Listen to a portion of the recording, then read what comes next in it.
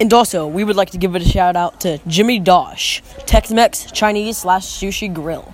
We cannot add them in our episodes because no one knows about them. But keep on going, Jimmy Dosh. You got this.